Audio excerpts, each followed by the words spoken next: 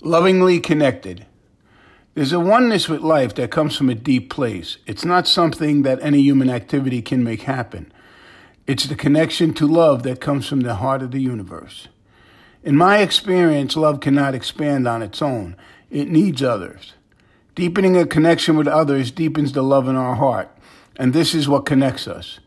If this connection to each other were to happen, there would be no more greed, hate, or war because we would fall all over each other in love.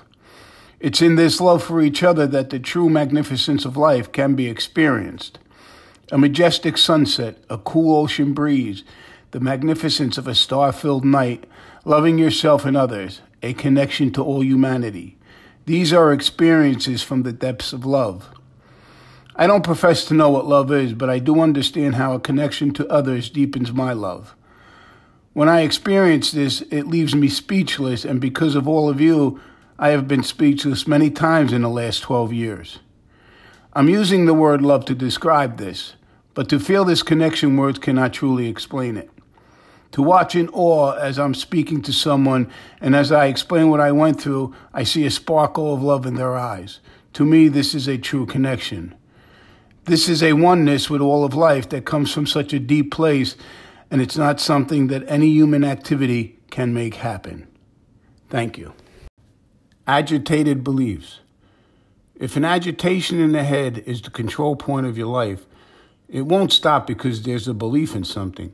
Beliefs hinder the mind settling because they are what creates the agitation and holds it in place.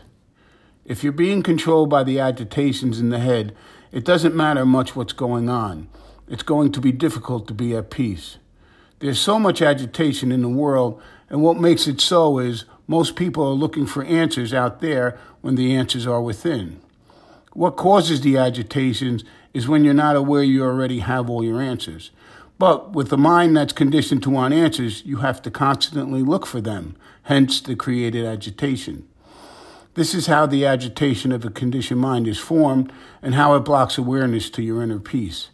It's an agitation created because if you knew you had your answers, the need to look for them would not exist, and nor would the agitations. When you come to a place where you understand this, the agitations will lessen and your inner peace will increase. If this isn't understood, the agitations will never stop. This is why it's so important to understand this now. There's no reason to wait to be at peace. It's not like the agitations are needed to live life. They're only there because of unawareness of them. Everyone has the ability to allow for the removal of the agitations in the head if you practice properly. It's just not something that's going to happen on its own. But isn't it beautiful that peace is in your own hands and it's totally up to you how much peace is in your life? A little practice equates to a little peace. A belief in some unforeseen power won't make this happen. It's up to the individual to do what's necessary to stop the agitations. As you practice, the agitations subside and what's left is inner peace. If you're waiting for anything else, you'll be waiting a very long time and it probably won't happen in this lifetime. Thank you.